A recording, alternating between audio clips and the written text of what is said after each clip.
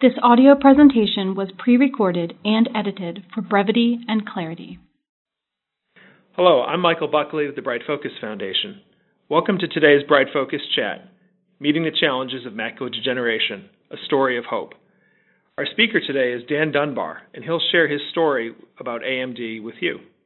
If this is your first time joining us for Bright Focus Chat, welcome. Let me take a moment to tell you about Bright Focus and what we will do today. Bright Focus funds some of the top scientists in the world. We're supporting research all around the globe that is trying to find cures for macular degeneration, glaucoma, and Alzheimer's.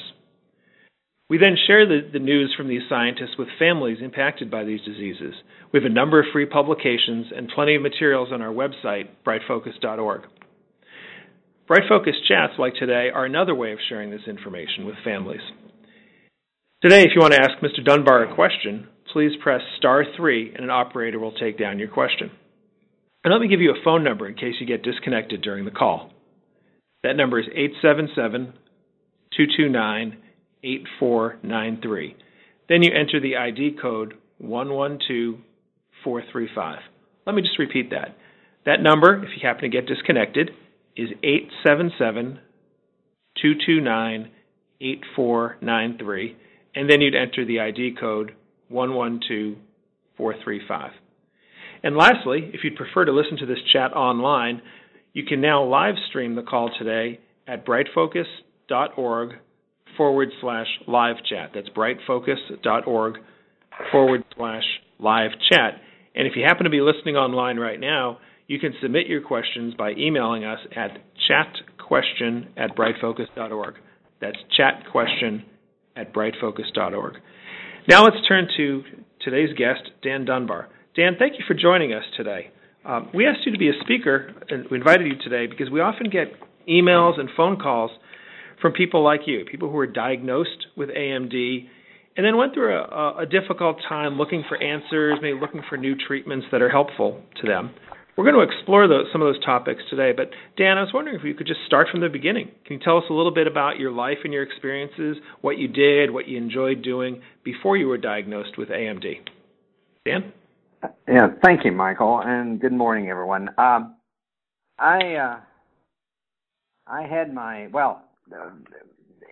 started with me back in the almost at the turn of 2000.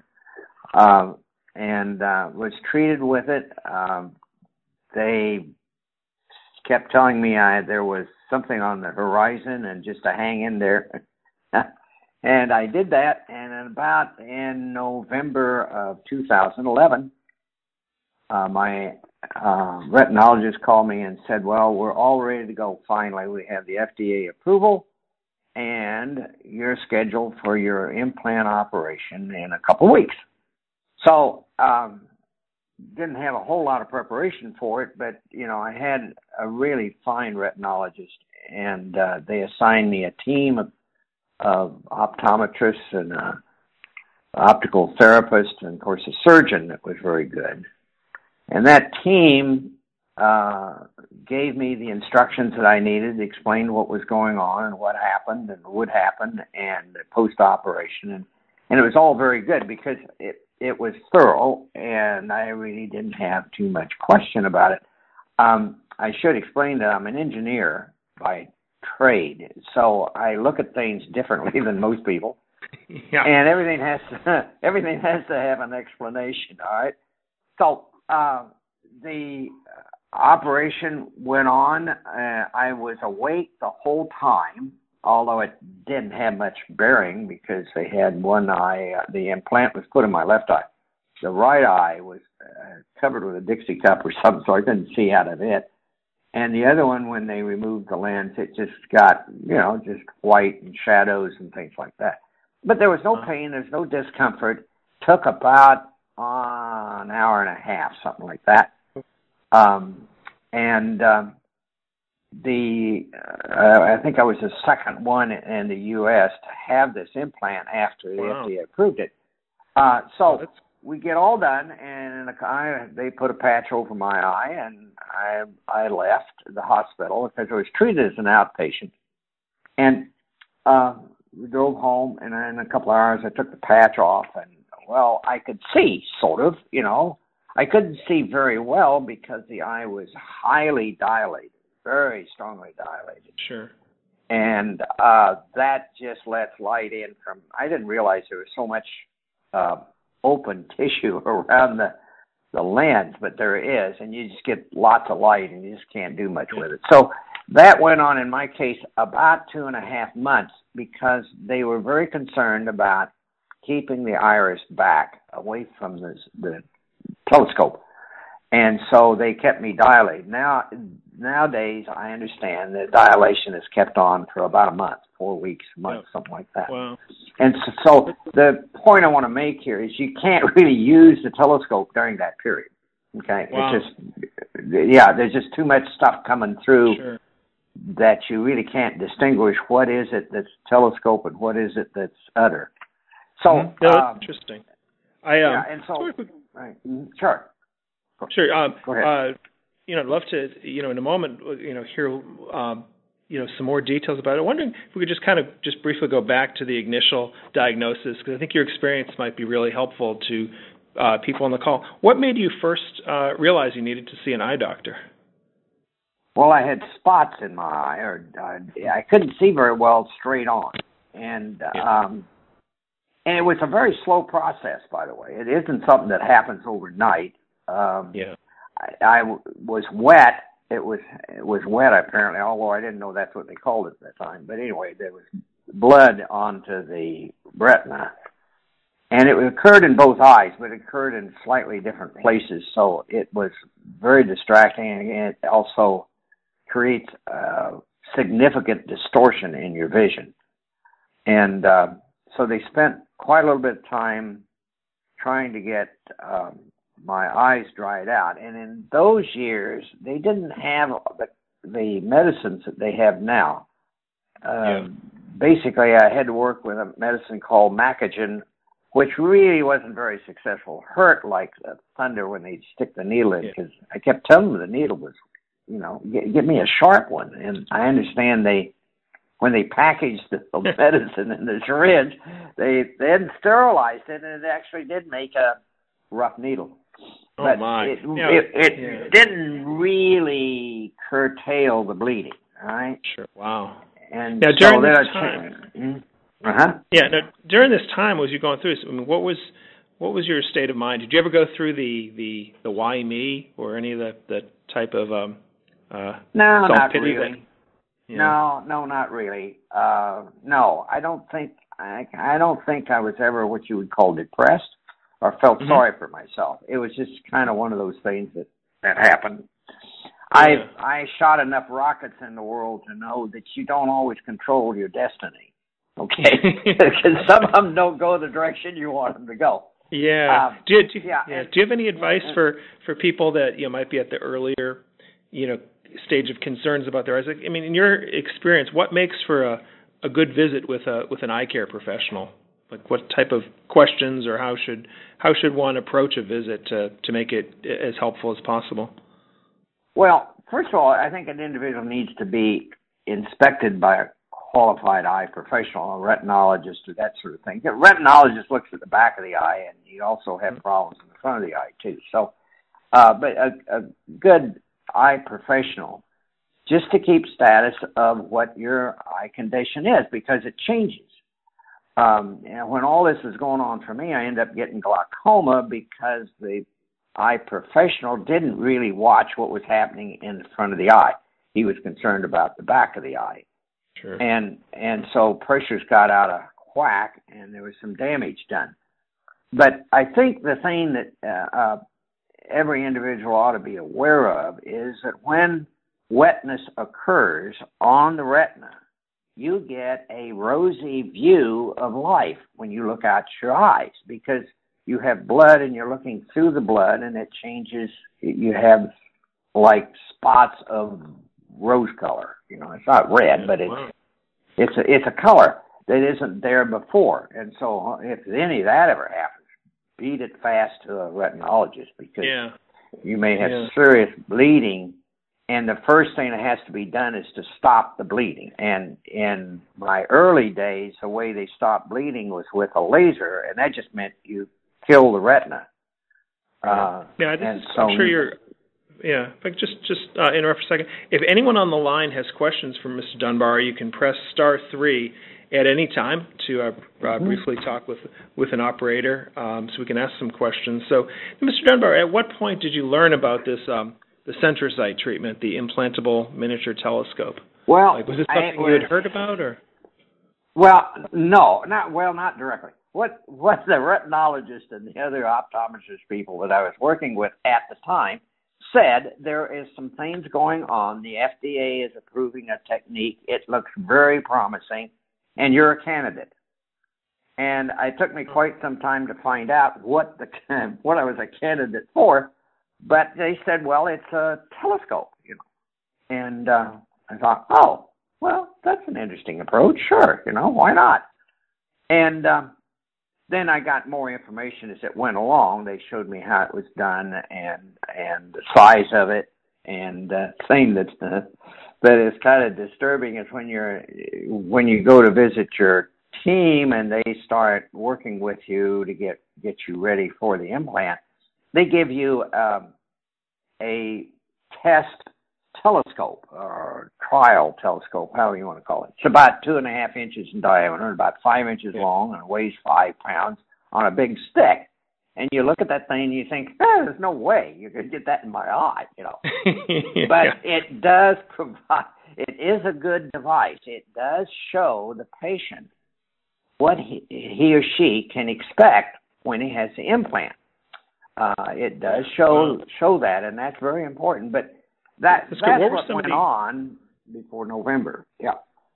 What were some of the other kind of, questions you had or worries that you had when they told you they wanted to put a telescope in your eye? Well, I just wondered. I want to know whether that would stop everything, whether my have further degradation or not. And they said, well, no, you shouldn't, as long as we have the retina dry. And I think they were right in that sense, because I don't think my retina really has changed very much. In fact, I feel there's even some improvement, but that's probably just my head. I don't know that there's any truth in that. How does the telescope work? Like, I mean, you're an engineer. How does this help somebody? Well, the operation, I don't mean to discourage anybody, but the operation basically is you remove the lens, your natural lens, out of your eye. And they open the hole a little bit, and they put this device in. The device, as I said, the size of a pea. It's a multi-element telescope, all right? So it is fully compensated, fully coated, too, so it works pretty well at night. You don't get halos. I'll get reflections off of the elements, but they're way away from the center vision, so it doesn't really bother you. And it's really wonderful being able to, ride in the car with my wife and at night and look across the road at the oncoming traffic and be able to see the headlights clear and crisp. Wow. Rather than a big blur. Yeah, it's amazing. And so, yeah, it really is amazing. And as far as how it works just like a telescope. When you go to a sports show or something, you buy a 3-power telescope, and that's basically what you have. And you have it implanted, which means that it is a piece of your body, okay? And so it's all located that way. You can turn your eye and you move the telescope as you turn your eye, just like you normally would do. The problem is the telescope reduces your vision from about 150, 60 degree field of view down to 20 or thereabouts. Don't hold me to the numbers, but it's approximately 20. And that is adequate. Tell you how adequate it is, sitting in the front seat of the car on a freeway, and I look straight ahead in the lane we're in, like the number 1 or number 2 lane. I can see both lanes on the other side of the freeway, plus the ones on the right, without having to move my eye. Now, I see that about maybe 200 feet in front of the car. That's amazing. Did you have to have any type of occupational therapy or physical therapy to be able to use this? And what do they do? Like, how did tell us a little bit about that? They start you with Sure. They started me with a patch. They had me get an eye patch, and they put the eye patch over the eye that they were going to put the implant in. All right. Now, this is before there was any operation. And they had me walk outside, under fairly, they wanted to make sure I didn't do anything really stupid and walk into the street. But they wanted me to get experience with navigating around with the old eye, the remaining eye, and using the peripheral vision, which in my case is pretty darn good. It doesn't see what's squat in the center, but around it has pretty good vision. And so that's some training that you learn early on before the operation. They have you work with. They also have you work with the test telescope and that sort of thing. But the main thing initially that they had me do was to work with the eye patch and to learn how to use, in my case, the right eye for my peripheral vision.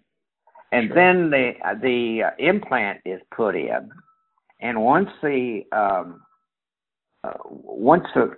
dilation is pulled off, then you can begin to really use the telescope. And you start working with it mainly, first of all, to get a single vision, because you have two visions. You have a big one, which is close, and you have your regular one, which is probably distorted, but it's, normal experience distance, let's put it that way. Because what any individual sees is an experience. It's not physical. It's what the mind has resolved as normal. Okay, and so you have that, and then they give you you start working with it. They don't really do much early because you have stitches in the eye and there's a lot of astigmatism, so they can't do a whole lot of things until those extra stitches are removed. Yeah.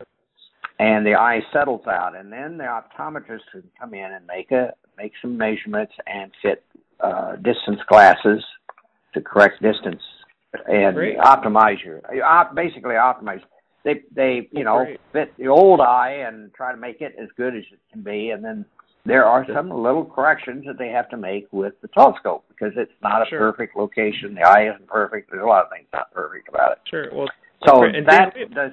Yeah, and then they give you, let me do one more thing. They give you one other pair of glasses which allow you to see close, because remember, you've got a 3-power telescope in your eye, and if you try to look close, like read a book with a 3-power telescope, you're not going to see anything. So they have to then uncorrect your telescope so that you can see close. In my case, that means a focal point of about a foot away from my nose, foot and a quarter, something like that. And so that's what you start with. Then you can start your exercises, and they give you exercises to do, because the first thing you got to remember is the patient has spent some amount of time not being able to see directly in front of the eye, because the central vision's gone. So there's nothing there to see, and the person, if you walk up to the patient and you talk to him, he's not going to look at you, or she isn't going to look at you. She's going to look at some angle. Whatever the mind has discovered is the best optimum angle that the eye can be set at, and to give you the equivalent of decent forward vision. All right? Yeah, it's amazing. And if you understand that, because that's really important, because now you have a lens that you can see directly in front of you. The whole retina is used as your central vision now. Yeah, so the mind has to learn to put all those elements together and say, "Oh, okay, yeah." Yeah. So Dan, your experience has had a couple. We've got a couple questions from people that are wondering about cataracts. If somebody has wondering, did you have cataract surgery before this or after this, or what's the intersection? Okay. I understand. What's the intersection of cataracts and IMT? Yeah, I understand that they're not qualified yet to put the lens into an eye that's had a cataract surgery. Mm-hmm. They are working on it. I personally don't see that there's any real problem. It's just that you got to get through the FDA. Yeah. with this alternative. Sure. I think that's the issue. You should check with Centerside. Oh, yeah, sure. No, we don't want to, because have you. they know the details of that. I don't. But And so far, you can't have cataracts in the eye that you're going to have the implant. You can have cataracts in the other eye. Yeah. Okay. Sure. Related to that, Mary from New Jersey is wondering about, does the telescope work for people who have had retinitis pigmentosus? I have no idea what that is. Okay. Okay. All right. That. Right. Oh boy, I don't know. Okay. Well, certainly it sounds like something people should talk to their eye care professional directly about. That's right. When Centersite usually assigns a team of doctors, a retina specialist, a surgeon, optometrist, and a physical therapist, and that they come and they examine the patient, and they can make that determination whether or not the telescope. Sure. Let's get back to your own experience. It seems like your life has really, made some big changes. Is there activities now that new hobbies you've taken up, or? No, old hobbies I gave up because I couldn't do anything about it. Oh, really? I was a model train enthusiast, and I couldn't see the cars enough to do anything, so I gave them up. Now I can see. I can see from one end of my layout exactly which car is where. That's great. And it's great. And the other thing that's even more important to me, I was never a top-notch skier, but I really enjoyed it. And I pretty much had to give it up because I couldn't see where I was going. And because I don't know if we made a technical measurement, but my vision was pretty fair out to about 50 feet. Beyond that, it was really questionable what I was seeing. Yeah. Plus, I had a lot of problems with seeing things that physically weren't there.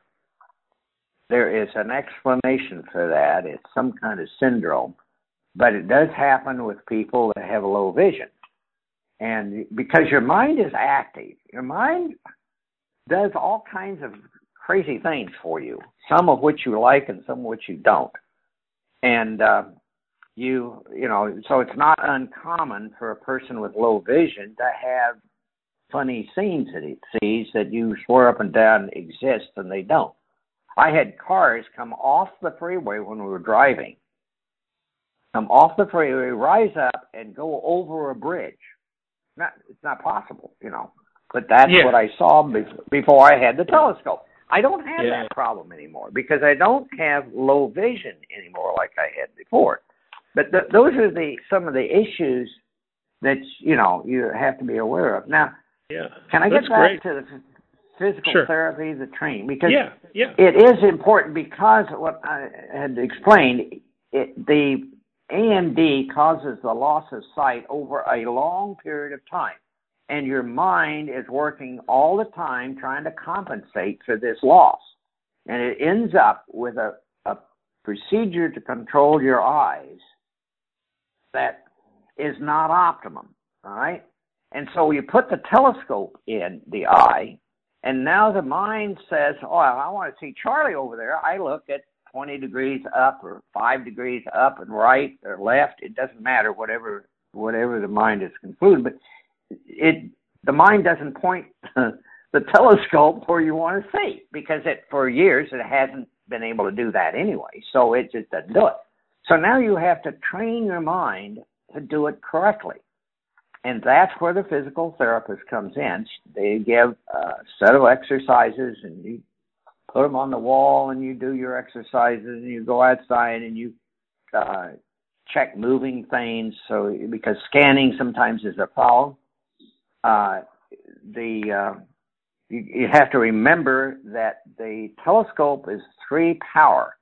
So every motion of the eye that is normal in the old eye, with the telescope, your vision moves 3 times the angle. So you have to be careful. I mean, you get jitter problems because, you're used to moving your eye a certain way. Well, now if you do it that way, it's 3 times more than what you had experienced before. And so, just because that's the optics. Wow. And so you have to get used to those things, and that's what the physical quite a therapist change. does. Wow. Well, it is a big change, but it's not something that is insurmountable by any means. Yeah. You just make your mind up, and you go Yeah. do it, and you do your exercise. It's like any kind of training. You have to keep doing it until you got it. Okay? Yeah. I can Now, imagine. We have a example. question. Yeah. Mm-hmm. Carmen from Florida is wondering, do you have any discomfort now that you have this device in your eye? I don't even notice it's there. It doesn't feel any different. The eye isn't heavier, or it doesn't move any slower or anything else. I don't have any more irritation.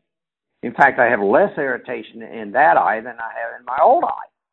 You know, it's still subject to getting dust and dirt in it and things like that. But it's sort of like your normal eye. That's and amazing. it is funny that there is no feeling that thing is there. It's no different than your regular eye, you know. So we have a question related to the IMT. Alice from Maryland is wondering, is this something that insurance or Medicare covers? Well, I don't really want to speak to that too much. I'll tell you my experience. And Medicare and the government is constantly changing things. So whatever happened to me is not necessarily what's happening now. Sure, but what happened to me was Medicare took care of everything, except I think there was $100 charge for something that went on. But it paid for the surgery. It paid for any of the post-surgery support. It paid for the optometrist to make the measurements and follow. And by the way, in my case, the optometrist was my technical advisor because I'd get these funny things that were going on. I didn't understand why, but I'd call her and she'd explain to me. And then you have the physical therapist, and there's a certain amount of time given by each of those. And it was really at no charge. And that's why I want to volunteer and help things, because I have a lot of people. There's a lot of taxpayers I'm sure I owe money to. Yeah. But, in terms of you've had such great experiences. What advice would you give to younger generations, maybe the children of people who are starting to have low vision diseases such as macular degeneration? Like, any advice that you'd give for children of people who are entering into these type of medical experiences in terms of caregiving or questions they should ask, or sure. What would you say to younger generation? It depends upon the stage of the disease, but I would think, in my case, I'll give you an example. Skiing, okay? I like to ski. And I usually ski with my son, an older son, and he was forever coming up to me and saying, "Why didn't you turn back there at that junction and go where I told you to go?" And the answer to his question was, "I didn't see it." And so he'd get frustrated with me. And here I'm thinking I'm doing exactly what he told me. And so there's some understanding. I think the younger people need to fully understand what the patient is going through, because it's such a slow disease that the person doesn't ever understand the change. It just oozes in and does it. And you don't really know. You're not looking right. You can't resolve things. You may be seeing stuff that's not there, and that looks funny to people, and you don't kind of worry about them. But that's something that I think the younger people need to understand is what that person's going through and what their abilities really are, and to help them. Now, I had a very understanding wife. And I was with a doctor for quite a long time before I was allowed to have the implant. So the doctor kept me informed about what was going on, and that was helpful. And so I think every individual, no matter what the age, needs to have a regular visual checkup. Yeah. And then, and that's follow great. it up. Yeah, sure. That's great advice. And I just want to tell our listeners we have some materials that are about the point that Dan just mentioned about getting regular eye exams. These are all available free of charge on our website, brightfocus.org, or at our phone number, 800-437-2423, 800-437-2423, or you could stay on the line at the end of the call. And some of the things we have a free publication called The Essential Facts of Macular Degeneration. We have a popular brochure called Safety in the Older Driver. It helps families talk through some of these situations. And the last one I want to mention is we have a nice, short, simple card that fits in your pocket or your purse called the Top 5 Questions to Ask Your Eye Doctor. And it's all these information. It's available free of charge from Bright Focus. And Dan, I just wanted to take that moment to mention that to our listeners, because I think you're exactly right about the gift of eyesight. And also just one more thing I want to mention for our listeners. We have a fact sheet about the implantable telescope that you can, if you stay on the line at the end of this call, you can get a copy of that for free. So we just have time for a couple more questions. And Dan, if you don't mind answering, one of our callers is wondering, how old were you when you had this procedure? I think I was 80, almost 81. In that time, there was a restriction that you had to be over 75 to be able to receive the implant. Now it's changed, I believe, to 65, but that time. So now I'm coming up, and next month I'll be 85. Oh, fantastic.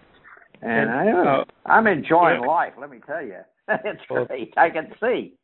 Yeah, that is. And we have for a question, Gay from your home state of California is asking, is the telescope ever used for dry MD, or is it just for wet MD? Could you tell us a little bit about the type of macular that this is used for?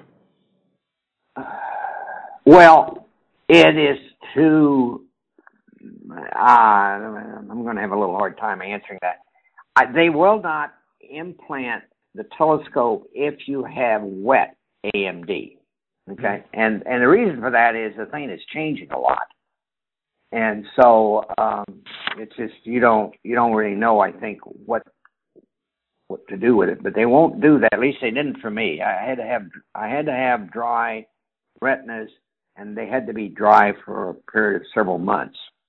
It turned out they were dry for several years because it took a long time to get the FDA to approve it. But nonetheless, they have that requirement. Now, the issue really is AMD destroys central vision, and that then affects a person's ability to see, read, do lots of things.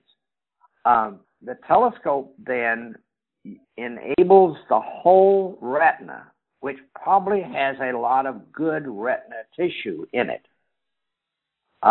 including the bad stuff. And it enables that whole retina to be used as a central vision retina. And it's amazing. Once in a great while, under certain lighting conditions, I can see the scar. I can see the defective retina, but most of the time I don't see it. It just isn't in my vision. And it's sort of weird, like, well, okay, the scar's still there. I ought to be able to see it, right? Well, it doesn't happen.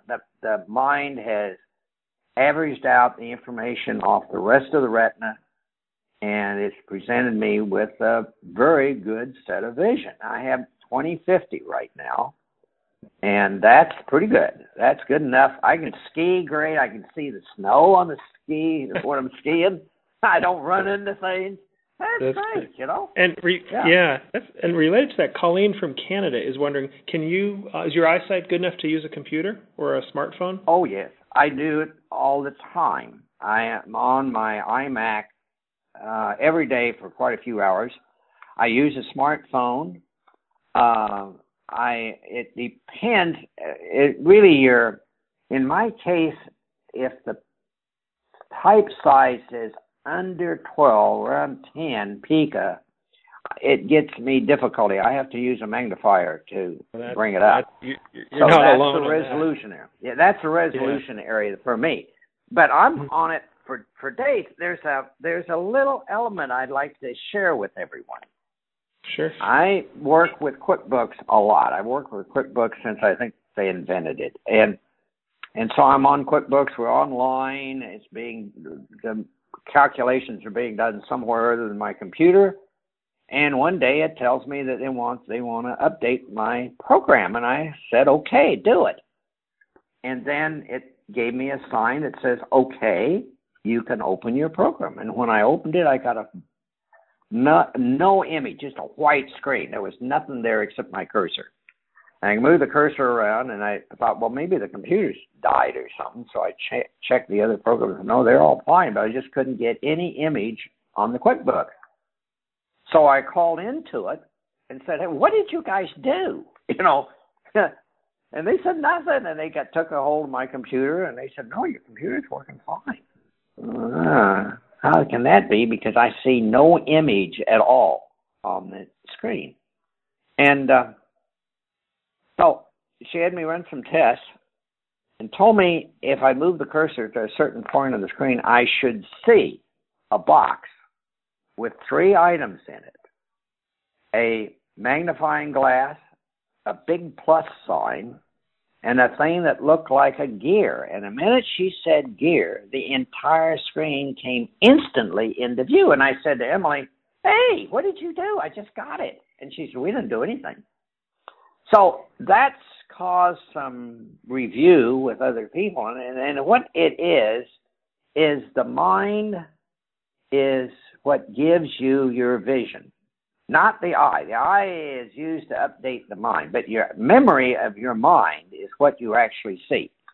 So if you haven't seen it before, it may not present to you what the eye is telling it because it doesn't know that that's what's there. So you get managed vision. That's my conclusion. You get managed vision. So once that happens, it's okay. I never had another problem with QuickBooks. That always comes up and always looks great and everything. Well, thanks. There's numerous experiences that, but that's the problem with low vision. Okay. Yeah. When you have low vision, things like that happen. So. Yeah. Well, anyway. Well, thanks for sharing this. Before we conclude, I want to ask the audience a question to help us plan future chats. So to the audience members, if you found this chat very helpful, please press 1. If you only found this chat somewhat helpful, please press 2. And if you did not find this chat helpful at all, please press 3. Again, that's 1 for very helpful, 2 for somewhat helpful, and 3 for not helpful at all. So while we tally those results, I just want to send a very special thank you to Dan for sharing his story today. I want to thank everyone who's joined the call and submitted questions. If you're interested in receiving information about CentraSight or any of the Bright Focus publications that we mentioned, just stay on the line, leave a message, and we can follow up with you. Also, in about a week from now, we'll have a recording of this call on iTunes and SoundCloud and a written transcript of the call on our website, brightfocus.org. And again, just stay on the line at the end of this call, and you can request any of these publications for free. Our next chat topic will be expanding your low vision care team on July 27th. That one is going to be 1 hour later than usual. That's going to be at 2 o'clock Eastern Time. That's expanding your low vision care team on July 27th. And we encourage you to stay on the line to register for that now. We'll also be sending you a reminder email. And once again, if you have any questions, stay on the line and ask, and we can help you. And you can call Bright Focus anytime at 800-437-2423. Again, that's 800-437-2423, or visit us at brightfocus.org. Dan, I just want to thank you very much for being so generous with your time. I think your experiences have been very helpful and inspiring to all of us. So, Dan, thank you for what you've done, and to our audience, thank you for joining us today. So thanks, Dan. Thank you, Michael. Thank you. All right, take care. Bye. The information provided in this recording is a public service of Bright Focus Foundation and is not intended to constitute medical advice. Please consult your physician for personalized medical, dietary, and/or exercise advice. Any medications or supplements should only be taken under medical supervision. Bright Focus Foundation does not endorse any medical products or therapies.